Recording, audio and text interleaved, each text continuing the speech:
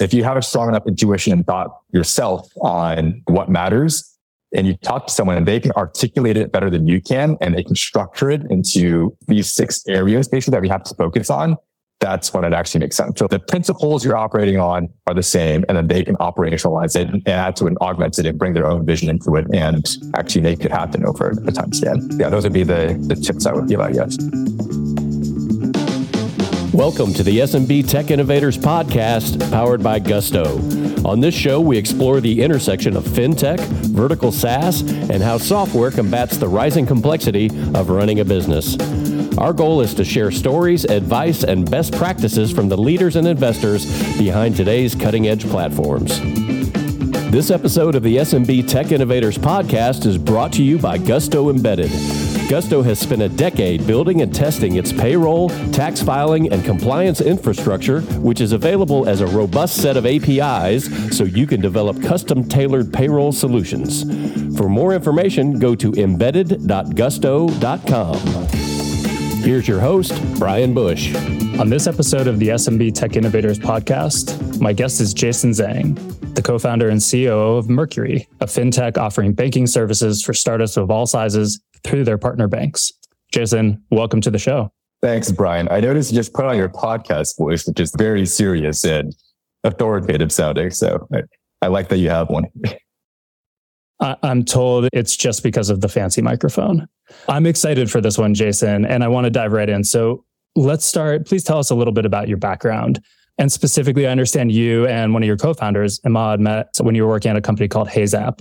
So talk to me a little bit about what your background is, what brought you to Mercury, and anything that carried over from that past experience that kind of was the light bulb for what you're doing today. So I'm the COO of Mercury today, which means I do a whole range of business things. It's kind of like a fun grab bag, but I can tie it together at the end.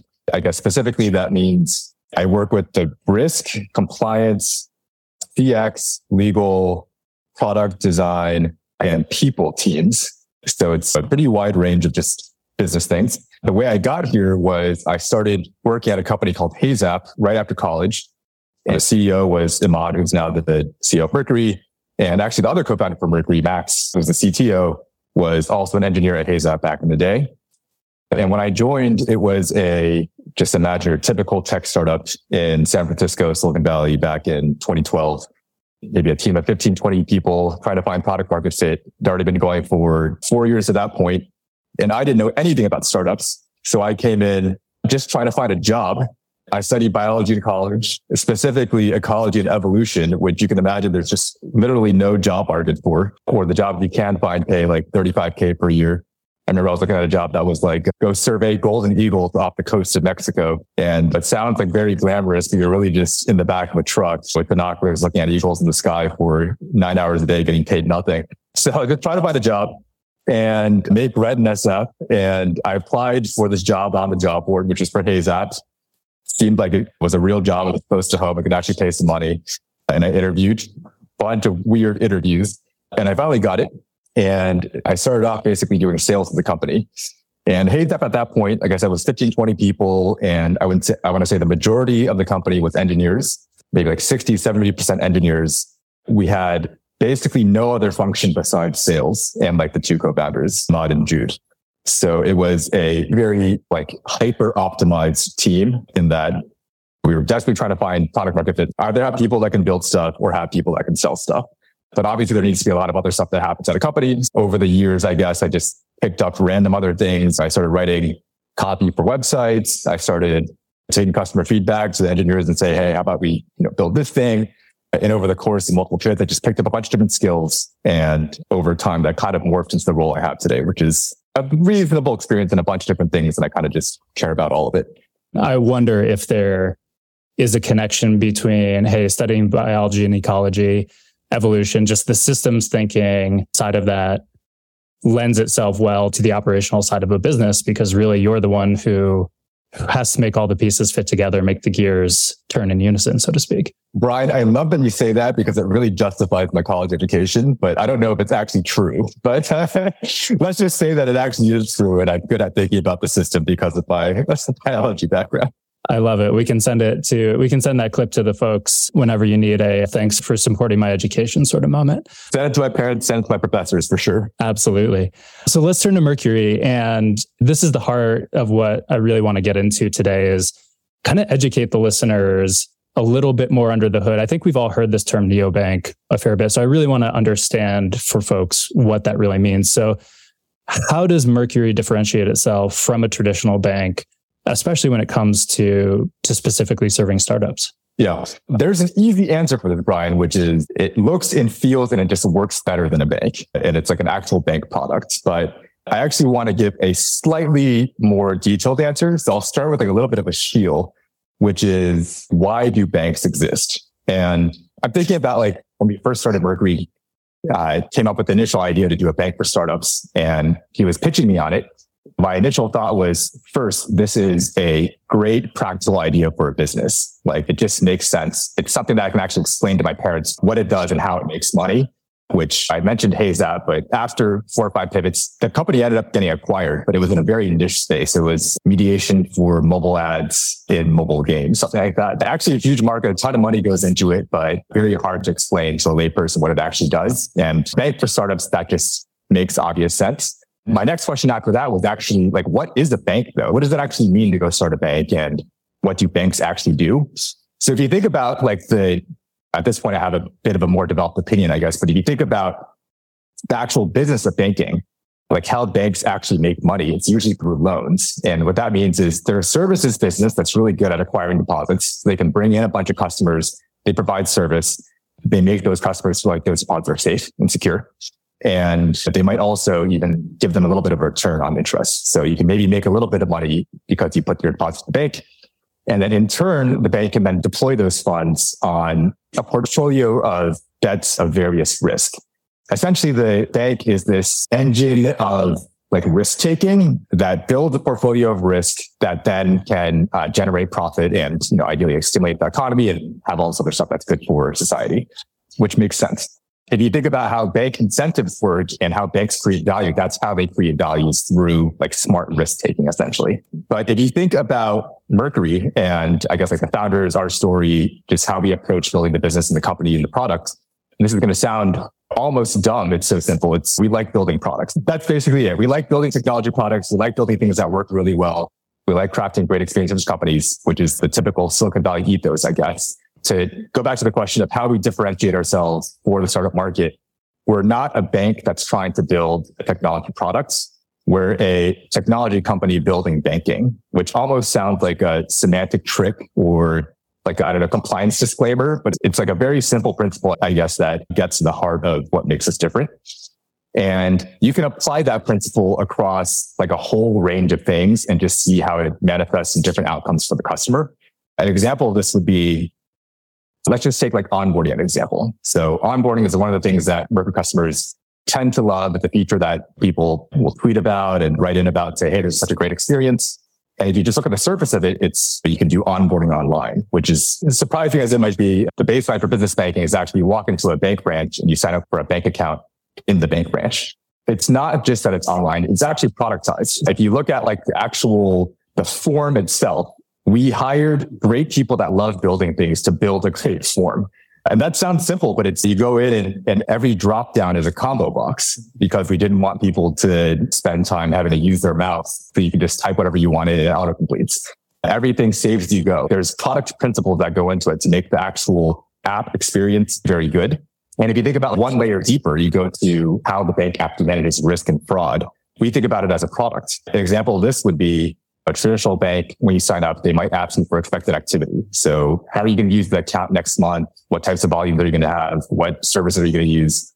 And for a newly formed company, that stuff doesn't make any sense because you just started. You might have raised money. You might not have. Maybe you put in $100 in a personal account. How am I supposed to know how much revenue I'm going to make in the next year? I literally have no idea. I'm trying to build a business here. Still, banks require that because it helps inform their regulatory and risk programs and compliance programs. But for Mercury, we can actually build it as a product, right? So we hired a great team of data scientists that can look at our portfolio of companies and say, here's the baseline for how companies actually operate on Mercury. And we can just set that as the baseline. And then ongoing, you can build products to say, we're going to monitor all the activity from these companies as they develop and just see how they spike or differ from like the baselines that we've set. This is oversimplified, but it's, I guess, an illustration. And what that ends up meaning is there's way less friction for the customer, because as we're going, we're actually adapting to real activity, and we have a product built around understanding the customer versus it just being this like risk program that's basically a service business that's run by people. And then you can go into the Rails piece, which is actually, I guess, similar to what like Gusto Embedded is doing. And we can actually build products that tie different partners in the ecosystem together to actually make sure the end experience is great for the customer, versus it just being take whatever Rails the bank has and then just put the information in there. It just like every stage is basically crafted to make sure the experience actually makes sense for our target customer and it's like a great user experience. Jason, I love that. And I love the thread of, hey, it's simple, from the idea behind Mercury to the core tenets of the product piece that you're talking about. Hey, hire great people to build a really simple form. I just love that thread. I want to make sure I double click on a couple of those pieces. You mentioned that traditional banks are this engine for taking risk effectively, and you've been able to productize a little bit of that risk taking in a sense by hiring the team of data scientists and using more ongoing data than a traditional bank would. You're not actually holding, or Mercury is not actually holding the funds. Your partner banks are. So I'm curious how that conversation, if you will, looks. They kind of say, hey, our risk engine needs X, Y, and Z inputs. And you're saying, I'd like you to do something a little bit differently, or I'd like to augment one of those inputs to your risk engine. Talk to me just a little bit about, is the data product that you're building effectively feeding the traditional inputs to your partner bank's risk engine? Or are you finding a way to say, hey, it's not A, but it'll be B, and we think B is just as good? I'd say it's a mix of both, and it's shifted over the course of Mercury's history. I guess to begin with, we had a very small in-house risk compliance team. And going back to the point of being a technology company, we were super focused on just building a great product experience for the customer. And that was enabled by the partner bank model, which we have. A lot of the risk compliance stuff ends up sitting with the outside partner that we use, the banks or payment partners that have developed teams, and it's a way to bootstrap that function without needing to develop it in-house. That was a great way to start and test and get out to the market and actually get our first batch of customers. But then as you scale, that model starts breaking, because it ends up being the foundation of the customer experience ends up sitting externally versus internally. And that's like maybe the tricky part about neobanking that's not immediately obvious from looking at all the flashy front pages or whatever. You can talk about fast wires or free wires or fast onboarding, but then all this stuff is really constrained by the layer underneath, which is how you actually think about customers and how you're meeting like regulatory fraud and risk constraints. So over time, we brought more and more of that in-house, and now it's a mix of both. So we have to understand deeply, and this is a really close partnership with the banks or payment partners that we work with. We have to understand deeply what they care about, why they care about those risks, and what obligations they have to their end regulators. So like the FDIC or whoever it is, OCC. And we have to make sure that we build our risk programs and compliance programs with those like end needs in mind. And then there's also some stuff that we understand particularly well about our customers. Things like we know that $1 million wire or $5 million wire within the first week of incorporation might not be weird. We know that having a team of people you only have one person in the US, the rest of them are in Peru, that's not weird for a US company, for a US startup anyway. We know that like wildly shifting payment amounts month over month isn't weird, because startups go through ebbs and flows. Us, our user understanding, our customer research, our products and design teams going out and talking to customers and figuring out like what actually makes sense. Our data science team actually looking at the population, and then we craft our own controls based off that. And that becomes more of a process of we from first principles have something that we think are particularly useful in our industry to take smart risks. And then we can educate our partners on that piece of it. So it's like a twofold thing, I guess. So I appreciate that little deep dive into it. And I want to bring back, we talked about the onboarding experience, obviously in the wake of the Silicon Valley Bank situation. I'm sure that drove a lot of very happy customers to Mercury, just given the fact that onboarding was so easy in the wake of that crisis. You mentioned the payment rails as well. So one, would love to hear kind of specifically around that, how that kind of came through for Mercury from your side, but also you mentioned the Rails piece. I think that's a pretty interesting benefit to a startup, being able to tie together different financial services from different providers that they just don't have to worry about the complexity on the back end. They get all of the benefit on the front end. Yeah. Actually, I have one example that maybe is like a good illuminating anecdote for both those things, both the SVB crisis and the ability for Mercury to kind of tie in the best in class partners. And, what actually ended up driving a ton of volume for us afterwards is we shipped and launched a feature called Mercury Vault in the weekend over which the SVB news is happening. So if I remember the timeline correctly, it was something like SVB actually failed on a Friday. And FDIC stepped in on Sunday. And in the meantime, we'd actually shipped this product. For the customer, the benefit is basically take all these different pieces that they would have had to go to a bunch of different partners to get before and tie it into a really simple package that meets the actual customer need around, I need to know that my money is safe. And I need to know that I'm doing smart things with my money.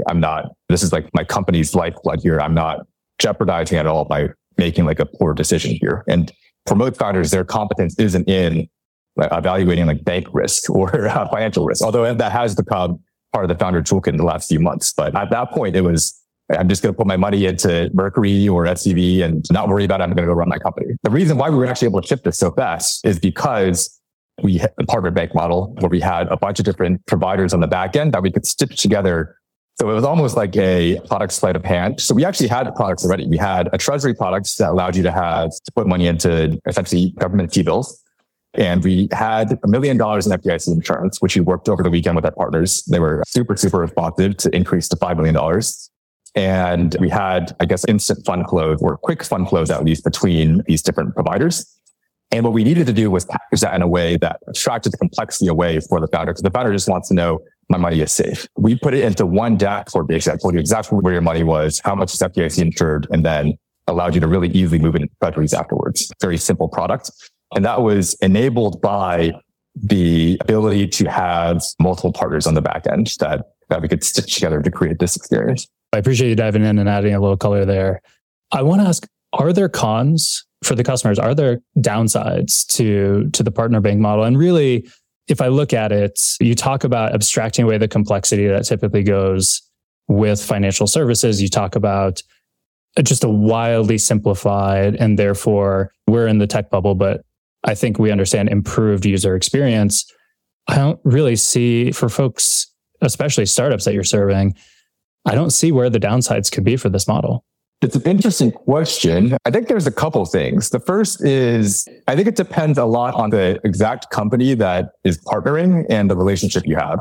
Because Mercury actually is at large enough scale now that we're a priority with the partners. Like I said, we developed our own fantastic in-house risk compliance team.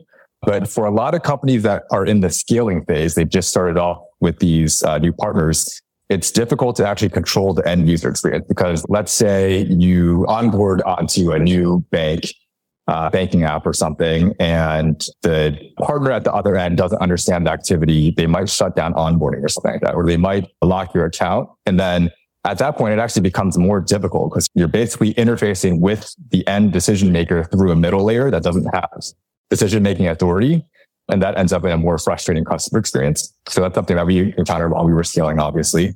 So I think for the long tail of banking apps, that ends up being like a downside is it's difficult to find the end person that can actually make the decision. I think if you don't do a good job of explaining transparently what the relationship is, there can be customer confusion. And this is why there is regulation around the terms banking, what the company actually does, because there can be consumer confusion if you don't make the relationship clear and don't make clear where your money actually sits. I got to refinance my loan a couple of years ago, and it was with some startup basically, and it kept getting shunted between different loan providers. And it was tough for me to figure out how to actually manage the loan or figure out where's the loan actually coming from, who had it, who do I actually call to go make a change in the loan or do something, where's the loan agent? So I think if you're not thoughtful about how you actually manage the back end, it can end up being this really frustrating customer experience where it's you have a pretty dashboard, but then everything underneath is just a mess and there's no way to access it. There's no way to touch or talk to a real person, that sort of thing. So that's something we're mindful about at Mercury.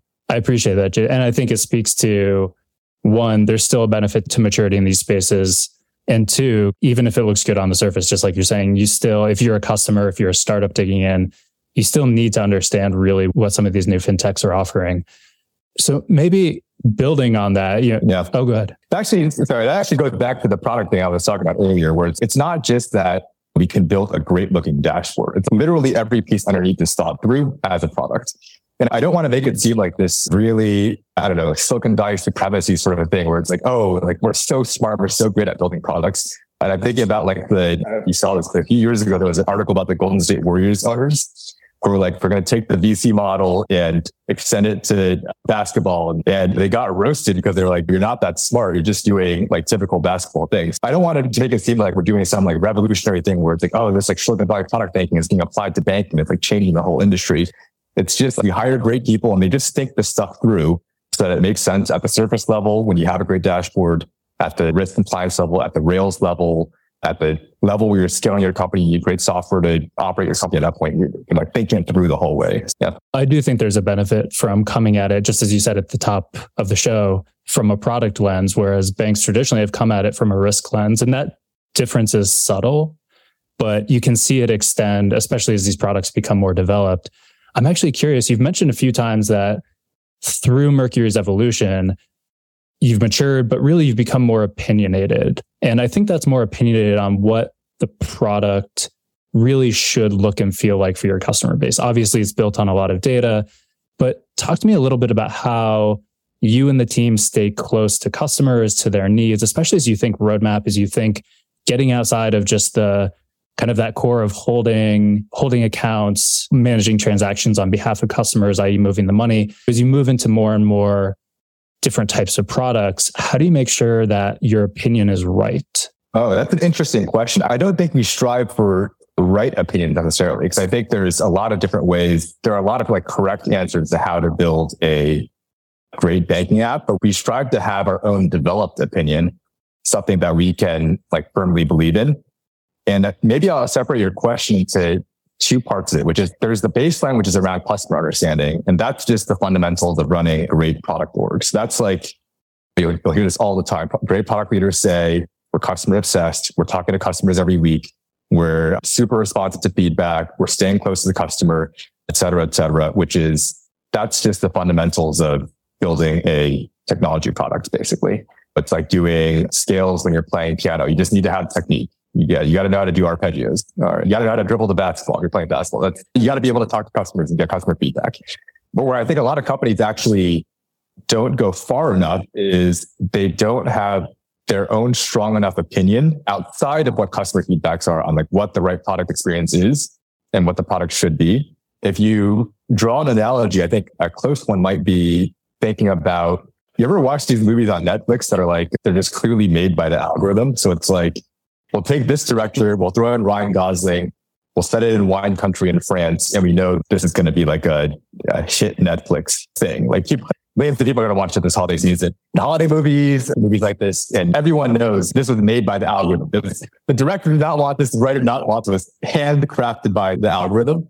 And that's like the extreme of taking customer feedback into the product, right? These are the things that customers want, but there's no opinion. There's no artistry in how you're actually thinking about how do I make something that people actually love. And I think that can be really true in just building regular technology products too, is if you go too far to an extreme, you end up with a very generic product. So it's something that doesn't have a strong point of view, something that doesn't even make the people working on it happy because they don't have the ability to express what they value in a product and what they think is like the right way to build things. So I guess what we try to do is the fundamentals, talk to the customer, but then develop our own strong points of view, our own opinions on what the right product is and how it should be built. I'll go back to onboarding because it's something that we think about a lot at Mercury, but this is a great example of how we had an opinion beyond the baseline, I guess.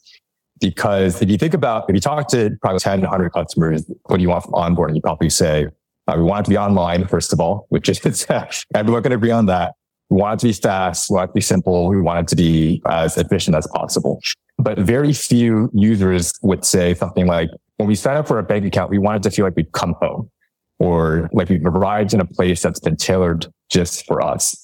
And that's like the opinion we have at Mercury. We'll even make trade-offs in the product on speed, for example, to actually make the user feel a little bit more welcome. So, for example, at the very beginning, we added an optional field so that you could write down which investors had invested in your company. We pulled in data from the Crunchbase database. So even like a tiny angel investor, some like random person named Mike would probably show up if they'd done a check before.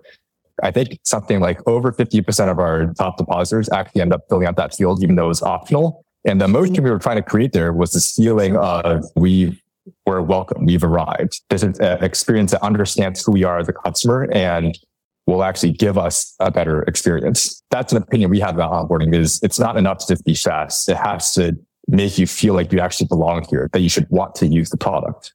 I love it. And while not all of us have not the luxury, but the good fortune to be building basically for ourselves and our own company, I think that's a particularly savvy point of, hey, we can inform our own opinions when it comes down to some of these fundamentals, obviously informed by the data, the research, so on and so forth. So Jason, maybe to close, onboarding, that experience clearly was core to the start of Mercury. Obviously, the company is growing and scaling quite rapidly. What advice would you have for other founders, other folks in similarly a product or an operations executive sort of chair, other tech companies scaling? Like, how would you generalize some of your lessons and learnings? What advice would you provide to the audience, especially at that scale stage? I think I would repeat conventional wisdom here and really hammer home hiring and just being over investing in hiring, basically. I think that's the thing that people always say is hire great leaders into your company. And I would definitely repeat that. And I would separate into two categories. So the first is if you really want to be a company that is known for building great products, you have to keep scaling a culture where people actually care about talking to the customers and building the product. It's a very simple idea, but it doesn't always action itself. And the way that we do it at Mercury is no matter what function you're hiring for, be it like onboarding, support, legal, risk, whatever it is, there's a segment of the interview that tests for customer and product instincts. You can go to any person at Mercury, have reasonable confidence that they are thinking through the product. And if they talk to a customer, they would be bringing the feedback back. For example, we had people on our fraud team with 30 years of experience from Wells Fargo investigating financial crimes. And you wouldn't expect the person in this role necessarily to be your typical tech company product thinker, but it's something we filter for. And it takes a little bit longer to hire. But when we find these people, you can go into their workflow and you look. And when they talk to a customer, they recognize something is wrong. They will go talk to the product team directly and go try to get that thing fixed. So that culture extends across the entire company. And that's, I think, one of the keys to actually scaling an organization that really cares about building products still. Our controller actually gives us some of the best product feedback right now because Mercury is a Mercury user. We're 500 people at this point and we have everyone on the bank account, different controls, et cetera, et cetera. So we're trying to build to make sure we can meet a scaling finance team's needs. And our controller isn't like a product person, but she gives the most incredible, detailed, thoughtful product feedback. And that's not an accident. We specifically hired slower for the controller role because we said, let's go make sure that this person passes the product interview and we would trust them to come in and give product feedback. So that's the extreme we go to there. So that's the first. The second is really hire in leaders. And this is common advice. Go hire your VPs, bring them in and let them scale the function for you. And we probably did this too late at Mercury. So we're a company that invests a lot of our employees. We care a lot about employee growth. So we just said, hey, let's try to throw people into difficult problems and see how they can grow in their roles. And pretty good success from the company, but it was personally stressful for me and probably personally stressful for the people that got put into those roles because they had to learn all these new things from first principles. Whereas someone that's at least seen a little bit of it before can at least bring some lessons over and help you figure it out. So I would definitely say just make it more of a balanced mix. Obviously, you want to develop your talent at the company. You want to have a culture that rewards employees and that people actually want to work at your company long term. But you also want to make sure you bring out a little bit of outside expertise to help scale. And when I'm hiring leaders, I basically tend to look for two things. The first is I want to establish that the baseline of intuitions that I have is roughly in line with the baseline intuitions they have. And we're operating from the same principles. And the second thing is, I guess, as a founder or someone who's early on at the company, you're not really running out of problems to solve. You're not running out of ideas for how things could be better, but it's become increasingly hard for you as a company scale to operationalize it, to figure out how do I actually get this thing that's in my head done? And does it actually make sense? And how can it actually be done in the next 6 months, not just the next 2 years? And so ideally, what can happen is if you have a strong enough intuition and thought yourself on what matters, and you talk to someone and they can articulate it better than you can, and they can structure it into these 6 areas basically that we have to focus on, and they can identify the gaps in those areas, and then they can come up with a 30, 60, 90-day plan to actually address them.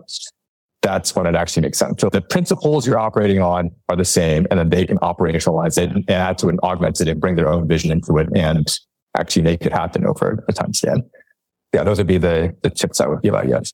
Jason, I love it. And especially that kind of when it comes down to hiring leaders, kind of are we operating from a same set of principles? That I think, to your point, that is classic advice, heard many times, but maybe easily forgotten when it comes to some of these pieces.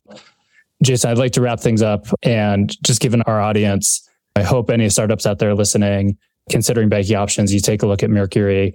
I think, Jason, I appreciate you giving us a good rundown or a good framework for thinking about both the benefits for customers looking at these types of options, as well as some of the watch outs, some of the helping educate folks a little bit on what they really need to know as they're making choices about whether to use a fintech, a traditional bank, so on and so forth. So Jason, thank you so much for taking the time to chat with us today. Before we wrap up, could you tell listeners where, if they have questions, they want to go deeper on some of these topics, where they could connect with a team at Mercury, maybe on social media, but where they could connect to learn a little bit more? I don't actually know the answer to this. Where can people connect to learn more? Mercury on Twitter, at Mercury on Threads, I guess. It's like the new thing. help@mercury.com. Feel free to ping me directly, jason@mercury.com. And I can either answer questions myself or move you into the right team member. Fantastic. We'll link to a few of those in the show notes. But again, Jason, thank you for sharing your time and your insight with us today. And for the audience, thank you so much for taking the time to listen. As I mentioned, we'll link to any other resources that we mentioned in the show notes. And thank you again. Keep a lookout for the next episode. It was fun, Brian. Make sure to like and subscribe, everyone. I always wanted to say that.